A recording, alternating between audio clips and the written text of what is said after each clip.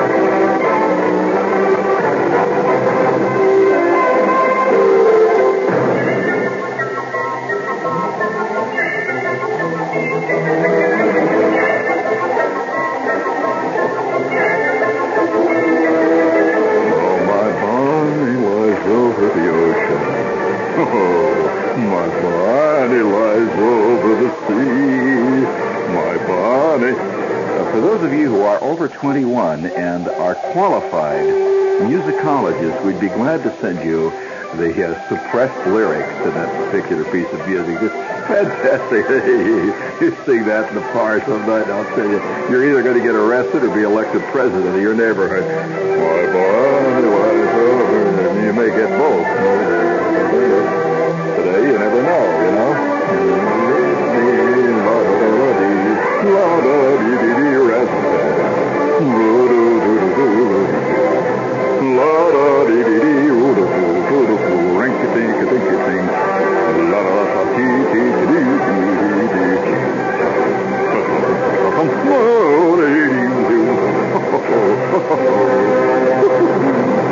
And we would like to, because this is our bicentennial year, I'd like to take this time out to salute my fellow Americans, for their concern for the bicentennial year by bringing you the following note. Would you please prepare that tape in there? Just hold it while I give you the cue. A bicentennial note. According to Gallup, the Gallup poll, according to Gallup, 28% of adult Americans are unable to say, quote, what important event occurred in 1776. Well,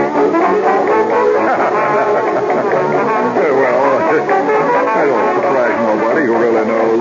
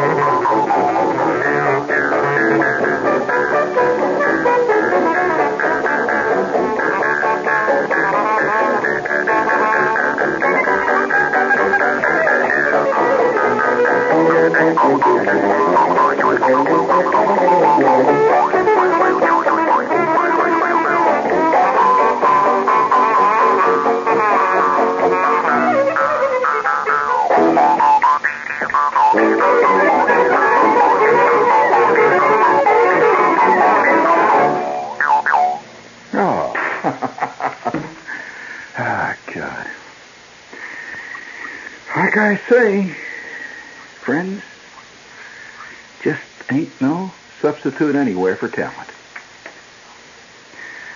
Like I often say to my friends, many are called, but that's right.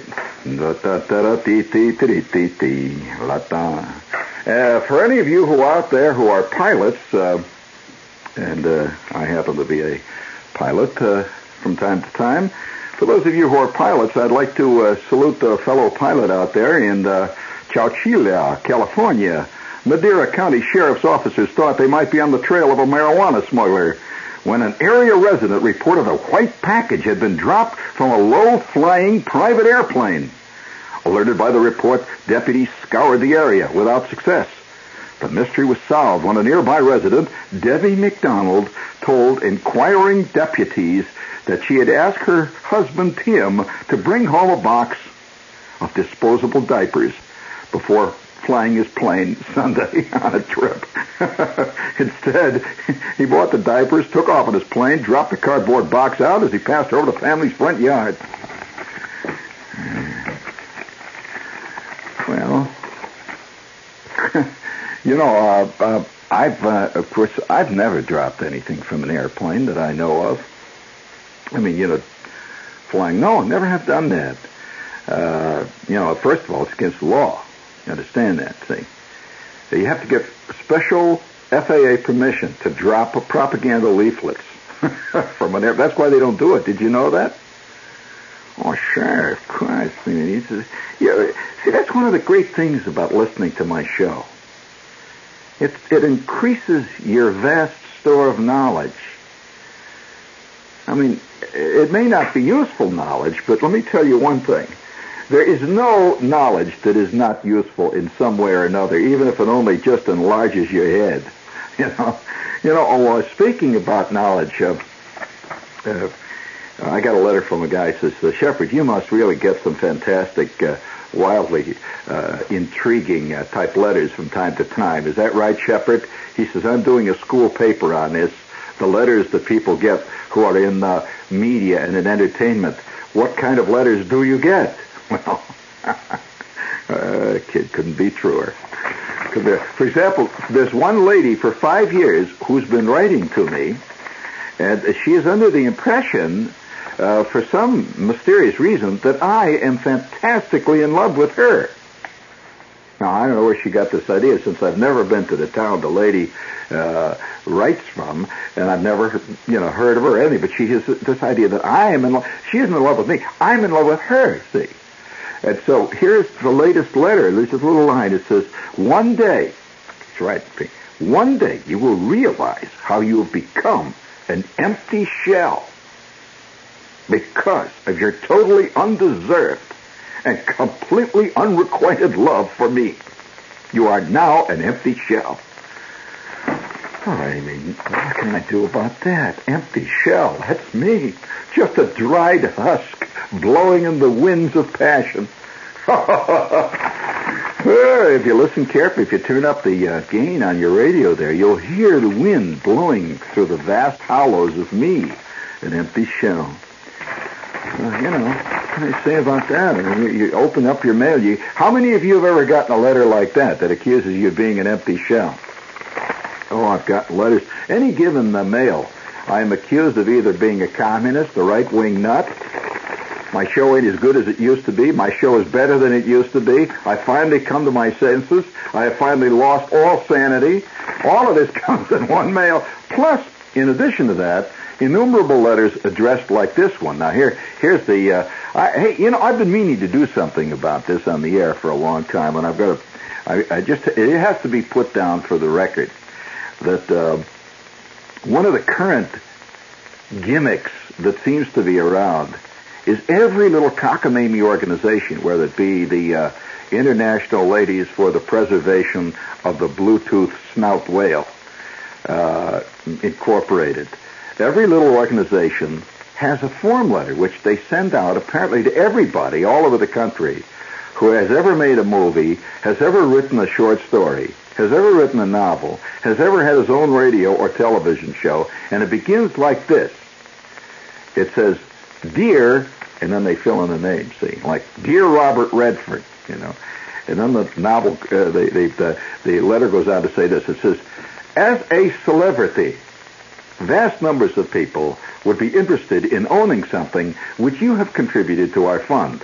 We are conducting a celebrity auction, and because you are so fantastically well known, we know that any contribution you will make to our little group, it doesn't make any difference what it is. A new Cadillac, an old town canoe, a sailboat, a palace on the Riviera, no matter what you could contribute to us. Anything that you'd like to throw out, like, a home in Maine, anything that you have no use for any longer, a chalet in Bermuda, be sure to let us know immediately, and we will put it on our auction, and we will be fantastically indebted to you forever. Signed, Chairman, Mrs. L.G. Gumpox, Chairman of the Ladies' Society for the Preservation of the Blue-Toothed Snout Whale. And then just on the bottom it always says, P.S., it's tax deductible. Well, now, that's what, I get these things by the hundreds now, from all kinds of organizations, ranging all the way from the Ku Klux Klan down to the ladies who want to preserve the Maine bean industry. I get this stuff, see. But the worst part of it is almost all of them start out, it says, Dear Celebrity. And then underneath it says, Dear Ms. Shepherd, because you are so... If I get called Ms. Shepherd once more, I think I'm going to quote Dorothy Parker, flow up. And of course, I don't mind being called Ms. Shepherd. But then when they go on to say, our chairman and myself, I've listened to your show for many years and love it, Ms. Shepherd, especially your discussion the other day with the cooking editor of the Long Island Press. It was a wonderful show. Well, I'm forever blowing bubbles, pretty bubbles in the air. Oh, by the way, have you gotten your dog's horoscope yet? La-da-dee-dee-dee. Do you know that you can now get a dog horoscope? Oh, yes, dogs are now part of the astrological system. And if you have a dog, you can get his horoscope. If your dog is a Leo, and have you seen the horoscopes for dogs? Oh, they say things like, between the days of May 7th and May 9th, these are good days for you, especially if you're a dachshund. I would suggest that you consolidate your gains with your friends.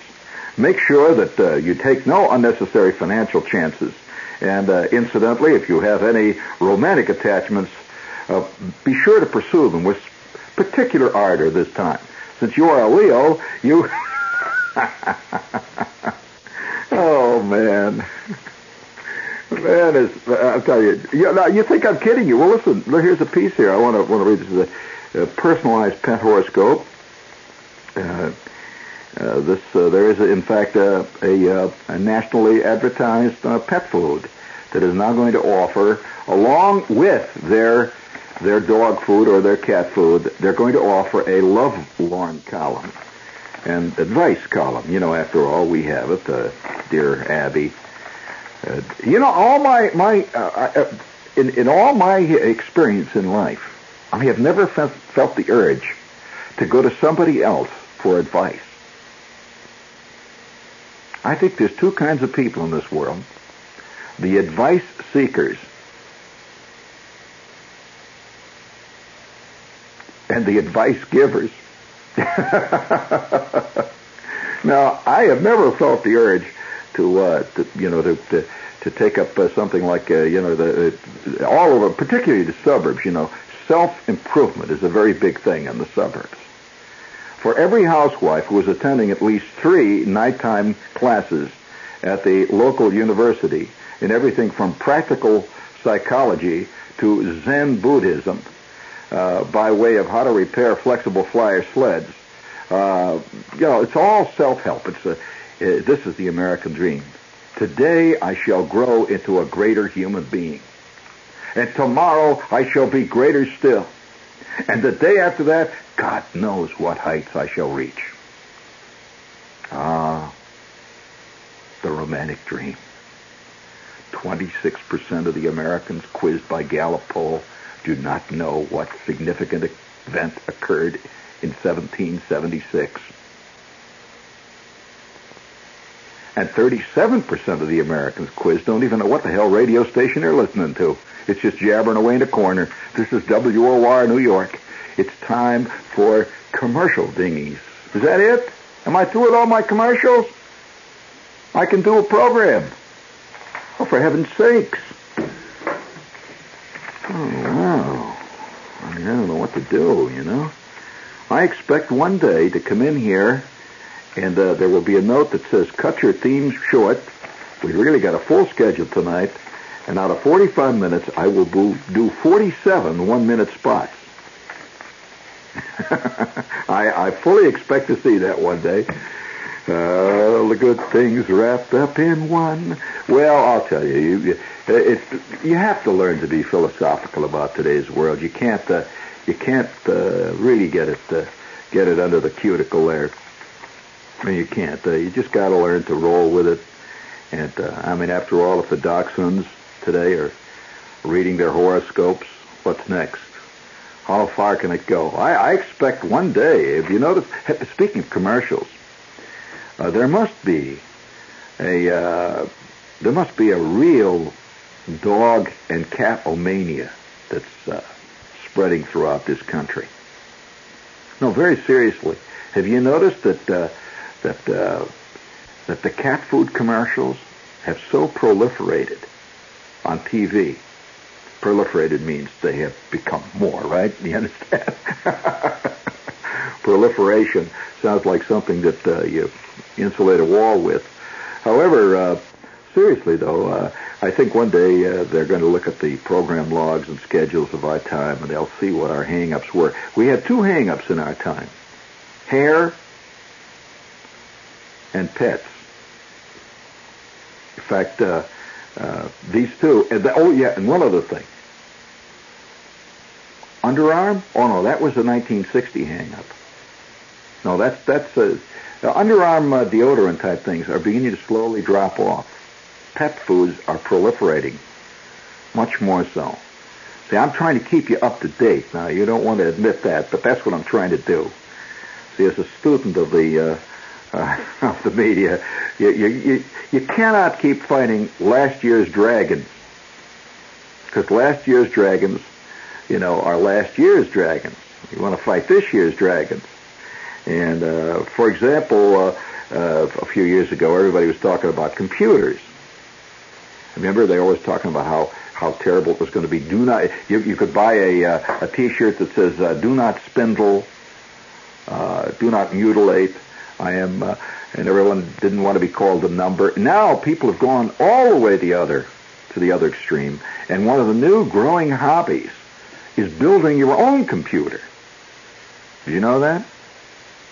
Oh yes, there are thousands of it. Of course, this is part of the American romantic spirit. I think in this spring period now, we must take the time to salute that romantic American attitude that you're capable of anything. They don't believe that in a lot of other countries in the world. Now, that may be a failure on their part, but Americans believe that if they really got down to it, they could write a novel. Practically every American says, if I had the time, I could write a song. If I had the time, I could learn to shoot .72 golf. If I had the time. Of course, I'm so busy now working in the mailroom, I don't have time to do all this. This is such a great American thing that we can't shoot it down. But once in a while, you get intimations that possibly something may actually happen good to you. Now, it's often a false intimation. For example, I'd like to salute a kid in Princeton a couple of months back. I don't know whether you heard about this, but this has to be saluted. Let's go on the record. A Princeton University student found an unexpected present in the mail upon his return to school this week. Came back to Princeton, he took a little time off, and he checked with his bank and find out how much he had in his checking account, and he found that he had actually his balance was $199,863.99. He blew his stack. He had 199 plus $199,000 in the bank. And we're quoting this student there. Of course, remember, he's an Ivy Leaguer, so he has a certain way of speaking. So I was slightly amazed. My first reaction was that we were going to buy Brown Hall, my dormitory, and turn it into a beautiful French chateau. In addition to that, I was going to buy a Steinway grand piano for my dormitory room and perhaps take my friends on a Riviera cruise. But then, of course, he found out that the bank, his mother had sent him $200 by check to the bank, and the check, after it passed through all the various computers, they added a lot of zeros after it, and it just seemed that they put $200,000 in his account. And the damn fool, instead of going around and just pretending that's the way it should be, because after all, what can they do to him? He calls up the bank and says, "Oh, fellows, you've made a mistake." At which point, he says, they got a little irritated with me. Instead of thanking me for pointing that out, I mean, many people don't want to be pointed out to them that they have blown it. And he probably would have been very well accepted in the bank had he not said anything. Now, I don't know whether this has ever happened to you. Have you ever had, well, okay, all right, kid. Or then Princeton. You're not the only one that's happened to. Now, I had a thing like that happen to me once at a very early age, and I suspect that's why people have written to me many times, and they said, "Well, Shepard, how can you do this show every night, and you always sound like, life is really going to, any minute now, it's going to be fantastic. How is this? Have you noticed this about me?" You have. Well, I'll tell you, it's because I actually believe it is going to be. Now, it's not a pose. No. Now, this kid, let's see, what is his name? It's Stephen J. Channock. From this point on, Stephen J. Channock is a changed man. Now, he doesn't know it yet. But 65 years from now, people are still going to wonder why old Steve, sitting down at the end of the bar there, has a sparkle in the eye. Because he remembers the day that he took his bank statement out of the mail, and he had $199,000 in it, totally unexpected. And you never know when it's going to happen again. Now, to those of you to whom nothing has ever really happened, I don't blame you for walking around like clods. I mean, I think the world's, you make it what it is, that's all. One of my friends came up with a famous remark one time. She was sitting in the Fiend John, which was a coffee shop of the period down in the village, and all of a sudden it hit her just like that. She just looked out of the window and says, "Suburbanites are all dead from the neck up."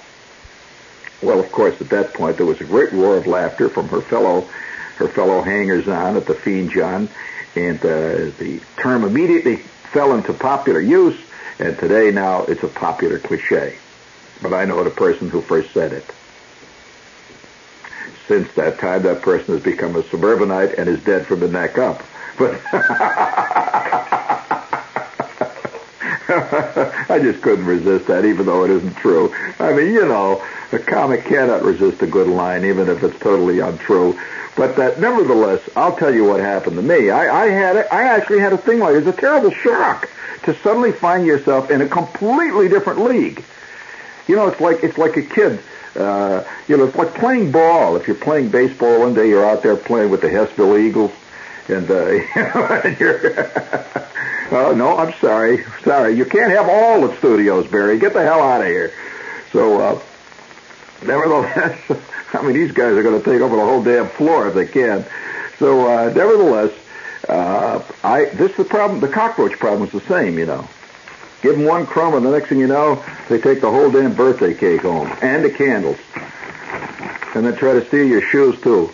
So, nevertheless, as a kid, see, at this point, I always thought the world was logical. Up to that point, kids do. Kids tend to believe that the world has a certain logic to it. It's only as you grow more experienced in the ways of the world that you realize that logic is only something that we have imagined exists, and we have imposed it on surface moments in our time. But the deep inner logic of life itself is never questioned. Let's say the deep lack of inner logic. Let's put it this way. How the hell are you going to look in the face of chaos and, and say to chaos, you know what chaos is, right? Say to chaos, hey, chaos, when the hell are you going to get it all together? Chaos only laughs back with a hollow laugh. And then you begin to realize you, too, are part of chaos. There's no real reason why you're on this earth. Why you? What do you mean, why not? See, that's typical slob bar logic. The question is not why not. The question is why. Now, of course, you cannot impose scientific reasoning on people who spend all their time eating Slim Jims. You just can't. Eating Slim Jims and drinking Bud. And there's just no way. So, as a matter of actual life practice, one has to look at one's life experience to arrive at a conclusion about one's life perspective and concept. Right, gang? Right? Well, all right, I'll tell you what happened to me one time. I had this job. See, I was a messenger. Actually, they called me a mail boy, see. And it was in this vast steel mill. Now, you've all seen movies of steel mills, but the movie of a steel mill is not even remotely as awe-inspiring as the reality of a steel mill. I mean, there's no way you can capture a steel mill in a movie. I mean, that would be just about like saying capturing World War II in an 8mm film. It just isn't going to happen. I mean, a steel mill is a vast, incredibly huge human machine. And then, of course, because it's gotten so incredibly huge, it's no longer, it's so far out of hand now, it's so huge, so fantastic, that the human beings who work in it have no more control over the mill than, say, the cockroaches that live in the basement of the World Trade Center can control the elevators. No way. You're just in this vast machine. Okay? And every day I would run out and deliver the mail, along with about 12 other kids. We would fan out over the mill. See, fan out. And every day we have our route assigned, like I would have Route 6 or Route 5 or Route 3 or the blast furnace route, or one day I would have the tin mill route. Those are all various names of routes that you have. And you had to know each one of these routes because you may get sent out on every day you would be sent on a different one. Tomorrow I may have the strip mill route. And each one of these routes contained thousands of offices with thousands of guys, various titles and men. And they, plate tin there. And they had a vast laboratory. And all these very, very elegant, esoteric, remote men worked in that laboratory, metallurgists. The superintendent of the whole tin mill. To be superintendent of the whole tin mill is roughly like being the mayor of Pittsburgh. He runs a vast organization. And so every day I would run to the mill and I would deliver the mail. Now, how much do you think I was earning at that time doing this? 6 days a week during the summertime? This is a steel mill, remember. It's not working at some cheap jack job in a supermarket or anything like this. It's a steel mill. We're part of the union, the whole thing. How much do you think I was earning there? Well, that was a fair approximation. I was earning about $46 a week. With the money taken out for the union dues and money taken out for the safety shoes that I had to buy, money taken out for the safety goggles that I had to buy, and the safety helmet, and the fireproof jacket, which meant that I was actually carrying home about $9, $10 a week after they took all the dough out, see? Oh, yeah. Have you ever gone through a steel mill dues checkout at the gate when all your fellow union members, friendly guys each one wearing his steel knuckles and carrying his blackjack. They check your dues book to make sure you're right up to date. And then if not, pow, you get a knuckle sandwich right in the ear, and you better pay your dues. So, it's a friendly crowd. And one day, I went to the paymaster's office. See, I trotted by the paymaster's office. It was Friday. We got paid on a Friday, see, every 2 weeks. Now, I just trotted by there, and I picked up my yellow envelope. It always looked the same, just yellow envelope. Had one of these little glassine windows in it, and I picked it up. See, and I trotted on my route. So I'm trotting around, and I trot to this office and that office, and I'm flipping the mail there. All the while, I'm carrying my yellow envelope, which I have not even looked at. I'm running to this guy and to that guy. I'm throwing more mail out, throwing more mail out, throwing more mail out. And we had this pickup truck that would follow us around, see? And when we got way out on the end of our route, and we have delivered all the mail, we would jump in the pickup truck, and they'd take us all the way back to the main office, which was now about 9 miles away. That's how long these routes were. Oh, you have no idea the condition I was in after running 30, 40, 50, maybe 75 miles a day, just running all the time. So I jump into the pickup truck. It was a panel truck, a Dodge. I jump in the pickup truck. Boy, I've been out of my route for about 2 hours now. What I would do now, they take us back, we pick up more mail.